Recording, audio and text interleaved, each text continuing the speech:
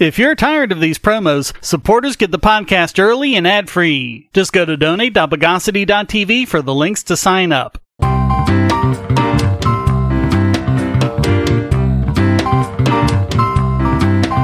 Welcome to the Bogosity Podcast for the week of October 18, 2020, the podcast that distributes the chaos.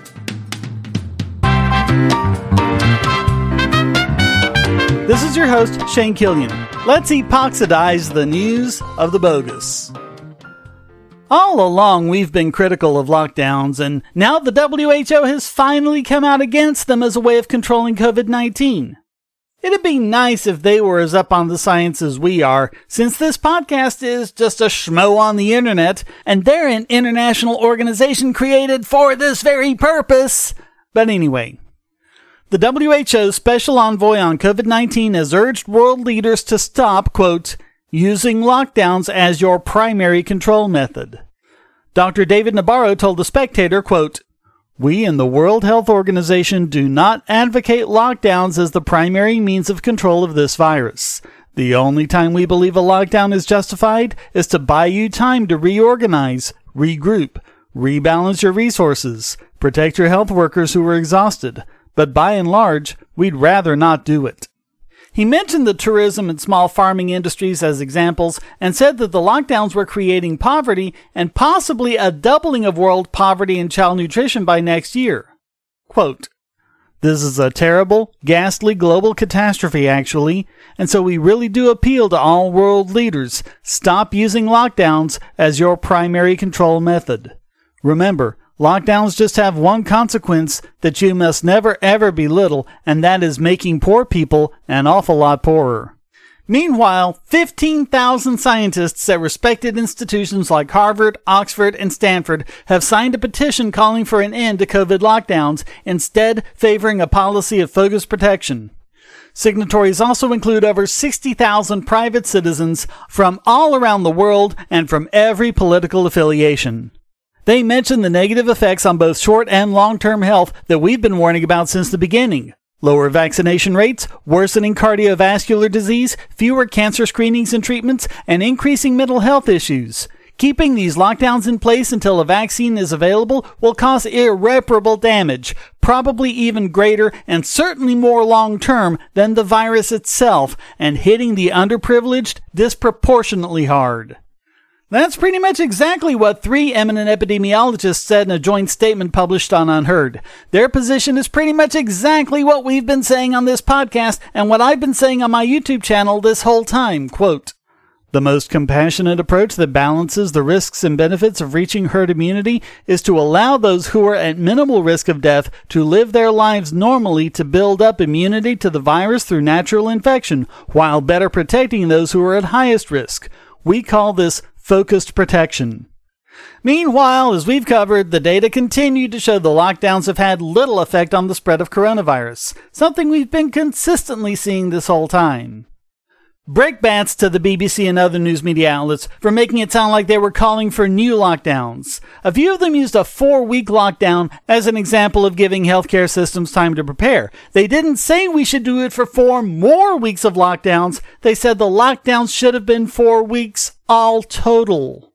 And the media, and again the BBC in particular, keep stylizing this as letting the virus run wild. For crying out loud, people, this is a pandemic, not an apocalypse. Herd immunity is not a strategy. It is a recognition of biological reality. The strategy is not letting the virus run wild. It's to protect the vulnerable while letting the healthy, low-risk population get on with their lives. Now, some of you may be wondering how I've been so far ahead of the game all this time. Well, I haven't. It's politicians and the news media being behind the game through their ignorance. Because all I've been doing is going by the standard scientific thinking based on all the epidemics and pandemics we've been encountering for thousands of years and everything science has learned about them. And it's not as if we haven't learned this same lesson from the past. We did with the HIV epidemic by going crazy and trying to separate every single HIV positive person from every aspect of our lives. I mean, really, the whole official response to COVID in most countries has been more like kindergartners afraid of getting cooties than actually dealing with a pandemic the way we know how to.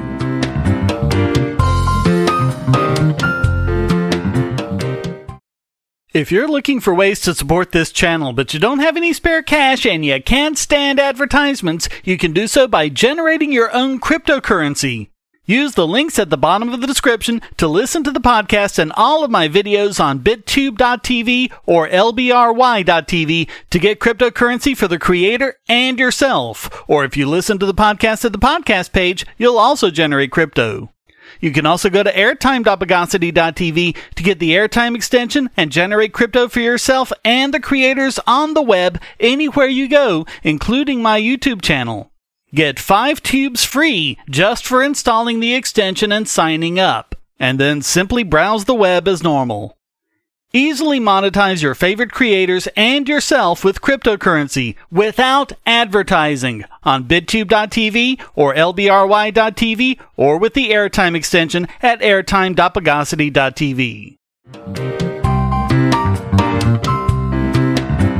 Our next 2 stories deal with the Kyle Rittenhouse self-defense shootings. We've talked about them in detail before, so I won't summarize. Check the archives if you want to know the details of what happened. One of the things that was clear on the videos that were taken is that Kyle Rittenhouse did not shoot first. Someone else fired. We can see the muzzle flash on the video, and it isn't even anywhere near Rittenhouse. That was when Rittenhouse was attacked by Joseph Rosenbaum and fired his first shots. We now know that the person who fired that shot was Joshua Zeminski. As confirmed by additional video, he fired his gun into the air as Rittenhouse was being pursued by Rosenbaum. Zeminski was standing behind Rosenbaum at the time. Folks, one of the basic rules of gun safety is to be sure of your target and everything behind and around it. Do not ever fire your weapon into the air like you see them do in the movies. The bullet can travel for miles and still be lethal. People have died because of morons doing this. Although Rittenhouse hasn't released a statement, speculation is that he may have heard this gunshot and thought he was being fired upon. Zeminski has a lengthy criminal history, which include weapons offenses, domestic abuse, disorderly conduct, hit and run, and others. With regards to this incident, he's been charged with bail jumping, obstructing or resisting an officer, disorderly conduct, and second-degree recklessly endangering safety. He's pleaded not guilty. And this is the stuff you won't hear about in the major news media, and we're just getting started. Listen to the next one.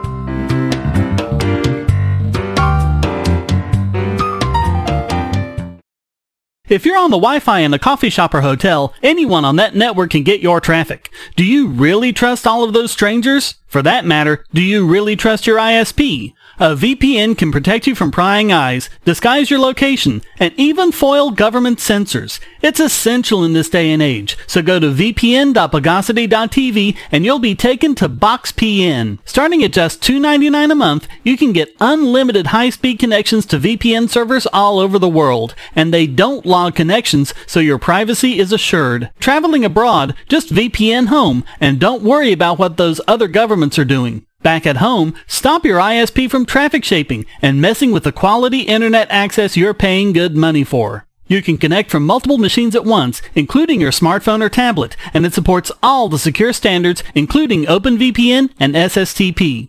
Bypass censors and surveillance with your own secure VPN connection. Go to vpn.bogosity.tv.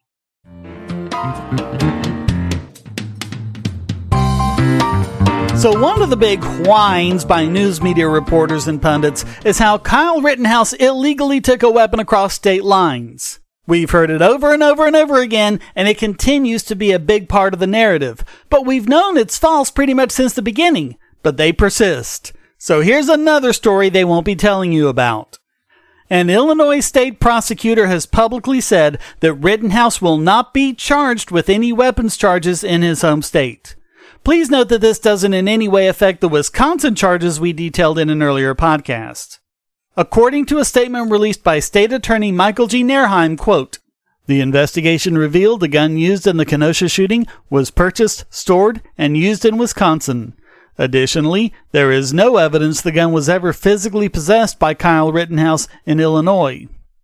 They didn't release any details about whose gun it was or who gave it to Rittenhouse. We know that it was given to him for the purposes of defending two mechanic shops in Kenosha, but nothing further has been released other than a defense statement saying that it belonged to a friend. It's also unclear if Rittenhouse would have faced charges if he had possessed the weapon in Illinois. With no evidence of the gun ever existing in Illinois, they didn't get to the question of what, if any, violations he might have faced. It's also unclear if he would have faced federal charges, but we know now he won't, since the weapon would have had to have crossed state lines for federal firearms charges to apply.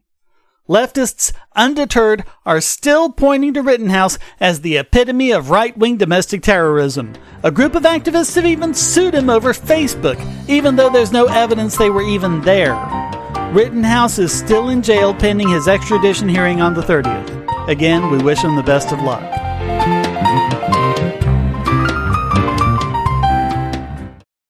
We live in a world where light bulbs connect to the internet, and recent attacks on them prove that your online security is under threat like never before. Not only your websites, but the internet-enabled devices you buy. And the biggest problem is weak passwords. That's why you need LastPass. LastPass allows you to randomly generate strong, unique passwords on the web and on your internet-enabled devices, all protected by one master password.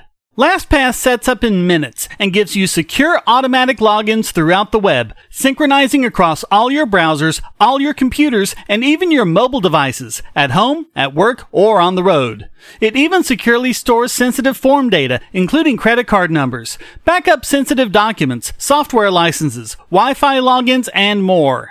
And with LastPass Premium, you can get these benefits on other applications, manage passwords for your entire family, and also get priority customer support. Sign up at password.bogosity.tv for a free month of LastPass Premium. Log in securely everywhere using the last password you'll ever have to remember. Go to password.bogosity.tv and get LastPass now. And now it's time to homologize this week's biggest bogon emitter. It's the New York Times again, who's taken it before for attacking strong encryption, a big Sunday front smear of people such as Milton Friedman, their ridiculous scaremongering of nail salons, and their Mayor Bill de Blasio forcing bars to serve alcohol to pregnant women. Yeah, we don't think much of the New York Times here, and they've taken it once again for demanding outright censorship of their own colleagues. Their union of employees, the New York Times Guild, and don't you just love it when they come right out and say it's a guild, condemned their own colleague Bret Stephens in a now-deleted tweet where they attacked him for criticizing their beloved Pulitzer Prize-winning 1619 Project, which is about as historically accurate as the movie 300. Among their revisionism is the completely false contention that the Revolutionary War was fought to preserve slavery in the colonies. And in action straight out of the creationist playbook, they've tried to get their Bogosity straight into school curriculums without the necessary historical reviews, which have been done and say they're completely wrong. And some, such as Brown University's Glenn Loury, has publicly called on the Pulitzer Board to revoke the award. They've also criticized the New York Times for stealth edits made long after publication, without the edits even being noted, let alone explaining why they were made. Stephens did acknowledge the positive contributions the 1619 Project has made, but reviewed in detail the criticism of historians and other scholars in relevant fields, showing its central claims to be bogus, and said, quote, "For all of its virtues, buzz, spin-offs, and a Pulitzer Prize, the 1619 Project has failed." But his fellow reporters don't believe he has any right expressing a critique of their negationist history. Their tweet against him managed to not only include projection, logical fallacies, and tyrannical decrees, but also bad grammar and more than one misspelling. The stated purpose of the Journalists' Union was to ensure greater editorial freedom. Now it's being used for the opposite effect, the silencing of journalists they don't agree with. As The Intercept's Glenn Greenwald said, "What kind of journalists plead with management for greater restrictions on journalistic expression rather than fewer?" In their tweet, they denounced the paper for going after one of its own, when they at that precise moment were doing exactly that. Of course, this is the same guild that called for sensitivity reads, which have been used to heavily censor articles and even books to, quote, vet the narrative for harmful stereotypes and suggested changes. On the other hand, they remained silent when the Times published an abominable piece of propaganda from the Chinese Communist Party defending the crackdown on Hong Kong. Absolutely no concern for the safety of their Hong Kong-based journalists. What they want is the opposite of journalism. They want stories told that they agree with, and everything else never to see the light of day. As Greenwald said, quote, I'm a journalist, and I know that journalism can have value only if it fosters divergent views and seeks to expand rather than reduce the freedom of discourse and expression permitted by society and by employers.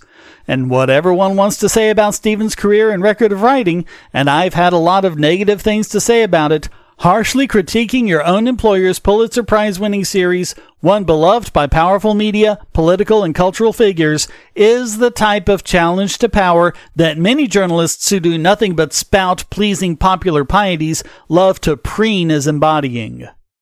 If you think Stevens was wrong, the thing to do is to publish your own article explaining why. If you don't, and you try to silence him instead, don't be surprised if the rest of us conclude that you don't have a leg to stand on and you know it.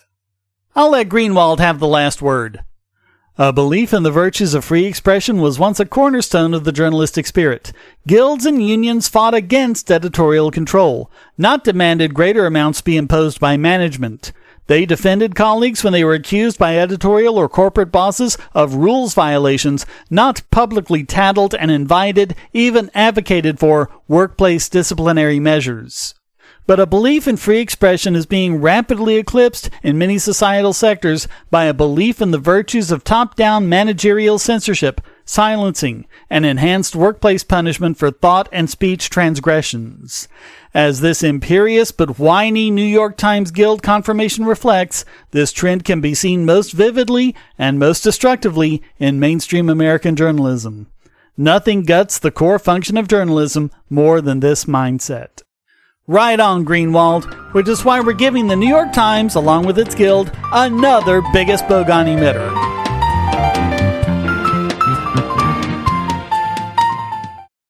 I want to tell you about the eyeglasses I've been wearing for years. As people can see on my videos, I have a very strong prescription, which makes glasses more expensive, especially when I need computer glasses, reading glasses, prescription sunglasses, and most expensively, progressive lenses for general everyday wear. To save money while still getting quality glasses, I get them from Firmoo. In fact, I just got a pair of progressives with high-index aspherical lenses and a nice pair of frames my wife loves for just over $100. It would have been $500 to get them through my eye doctor. Not only do they look good, the glasses are durable. I've worn many pairs for several years without problems. All orders come with a 30-day return policy, a 3-month warranty, and one-on-one customer service.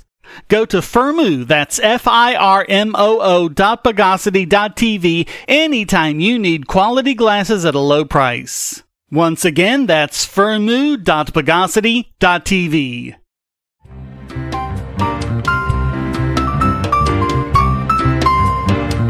And now let's indemnify this week's Idiot Extraordinaire. And this week it goes to Twitter for more outright censorship. Before, we let them have it for shutting down websites that posted archives of tweets from politicians that had been deleted. Remember that for later. So now we have leaked emails showing that Hunter Biden did in fact give that Ukrainian energy executive the opportunity to meet the vice president, introducing the two less than a year before Joe pressured officials in Ukraine to firing the prosecutor who was investigating Burisma.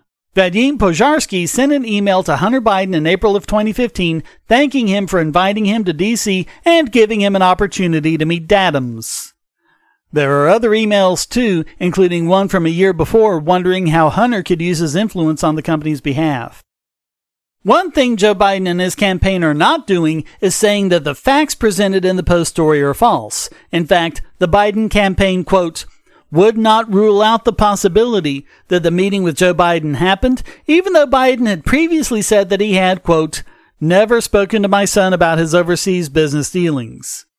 But Biden did brag to the Council on Foreign Relations in 2018, quote, "I looked at them and said, I'm leaving in 6 hours. If the prosecutor is not fired, you're not getting the money." The emails were recovered from a hard drive left with a laptop at a repair shop in Biden's home state of Delaware. The customer who dropped off the water-damaged laptop never returned for it. Although the shop owner couldn't positively identify the customer as Hunter Biden, the laptop did have a sticker from the Beau Biden Foundation on it. Both the computer and the external hard drive were seized by the FBI in December. Now, this New York Post article goes into a lot more detail about it, but I'm not getting into it because that's not really what this story is about. I'm not even going to get into whatever might show that the story is true or not. I'm covering this because Twitter is censoring the story every time someone tweets about it. Twitter's safety team wrote, "The policy, established in 2018, prohibits the use of our service to distribute content obtained without authorization. We don't want to incentivize hacking by allowing Twitter to be used as distribution for possibly illegally obtained materials." They did this to James Woods, too, saying, "We don't permit the use of our services to directly distribute content obtained through hacking that contains private information, may put people in physical harm or danger, or contains trade secrets." Facebook took a similar action, saying they will not allow the story to be distributed, even though it hasn't been fact-checked yet. There might be legitimate reasons to doubt the story. The screenshots of the emails don't include the full headers, including the all-important received headers and references line, and most telling, if the server had digitally signed them. Presumably the FBI has the full emails, but absent a FOIA request, they don't seem to want to comment on what might be a pending investigation. But to completely censor the story? It isn't just about fact-checking. Whether it's true or false, apparently, Twitter won't allow it if it's information obtained through hacking. Glenn Greenwald tweeted, "Look carefully at what Twitter is saying to justify censoring the Biden story. If applied consistently, it'd mean that some of history's most consequential journalism, the Pentagon Papers, WikiLeaks war logs, Snowden docs, Panama Papers, our Brazil archive, would be banned." So much of the important journalism you read is based on a source providing to journalists content obtained without authorization. Beyond the above examples, why doesn't Twitter ban links to the NYT stories based on Trump's tax returns obtained without authorization? Please don't be deceived. The authoritarian mindset expressed below, celebrating mass censorship of journalism they dislike, is absolutely a significant strain in current U.S. liberalism, which is why so many of them cheered the stunning censorship yesterday. There is literally zero daylight between many, arguably most national journalists reporting on the election and the Biden campaign. Does this sound like a journalist or a DNC operative? And of course, they're going to the Russia playbook again based on anonymous CIA claims. For liberals arguing the tech giants are just private corporations who can do as they please, a free market absolutism not even radical libertarians espouse, read Matthew Stoller in the NYT today on their monopolistic hold over the flow of information. And he links to an article from Stoller, how Facebook and Twitter are going beyond just companies that let users post content and maybe moderate it on occasion, to using the law to control the flow of information. And if you want an example of that, there was shutting down those archive sites I mentioned at the start of the segment. We've also covered the fact that Trump can't ban offensive posters from his personal Twitter because Twitter isn't an exclusive club, it's more of a town hall or a public square. Sorry, but you can't have it both ways. Even more than that, big players in the advertising business, as we've seen with YouTube before them, are using them to influence editorial choices beyond merely what gets posted to Facebook and Twitter. When a competitor like Gab or a prominent figure like Sargon of Akkad can't make it because these same entities control the news media and can trash them with fake stories of white supremacy, can cut off their advertising dollars, and even shut off their access to PayPal and Visa, there's a huge problem. As for leaked documents, of course they still need to be verified, that's important, but they're a lot more reliable than the anonymous source. As we've covered, anonymous sources giving information to the press is a way for politicians to get out propaganda claims without having to stand behind them. And also, Streisand effect, anyone? How many people are talking about these emails who wouldn't have otherwise? If they want to compete as a private company in a free market, let them. But the way they've been going, they're just begging to be regulated and perhaps even broken up as a monopoly. So all of that has to make Twitter this week's Idiot Extraordinaire.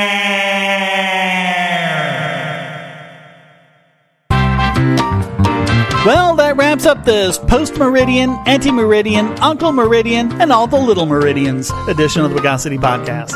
I hope you enjoyed it. If you did, please keep this podcast going by subscribing and supporting in one of several different ways you can find at donate.bogosity.tv, including PayPal, cryptocurrency, or subscribing at Patreon or Subscribestar to listen early and ad-free. Also, please come to discord.bogosity.tv where you can join the discussion and post a question, statement, news article, or rant. Thank you for listening. Until next time, here's a quote from Benjamin Tucker. Aggression is simply another name for government. He who attempts to control another is a governor, an aggressor, an invader. And the nature of such invasion is not changed, whether it is made by one man upon another man, after the manner of the ordinary criminal, or by one man upon all other men, after the manner of an absolute monarch, or by all other men upon one man, after the manner of a modern democracy. The Bogosity Podcast is licensed under Creative Commons Attribution, Non-Commercial, No Derivatives 4.0 International License.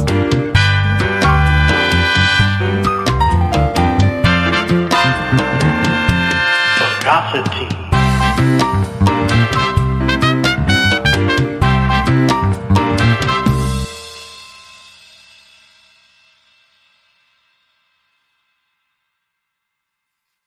Do you have children, or nieces or nephews? Are you homeschooling, or just want to counter some of the socialist indoctrination most children get in school? If so, go to bogosity.tv/TuttleTwins, and you'll be taken to a website where you can get some great books for elementary-aged children. The Tuttle Twins books are books about liberty and free market economics that include children's versions of Bastiat's The Law, Leonard Read's I, Pencil, and Hayek's The Road to Serfdom, as well as books about the Federal Reserve and how regulations protect business cronies. They'll learn about the harm caused by eminent domain, or regulations passed in the name of safety, and fundamental concepts of liberty. And as you can see from the sample pages on the website, they're all easy to read and nicely illustrated. They're just $9.99 a piece, or get a special discount as well as free bonuses when you purchase all 5. You can even buy in bulk to donate to schools and local libraries. So get the Tuttle Twins books at bogosity.tv/TuttleTwins.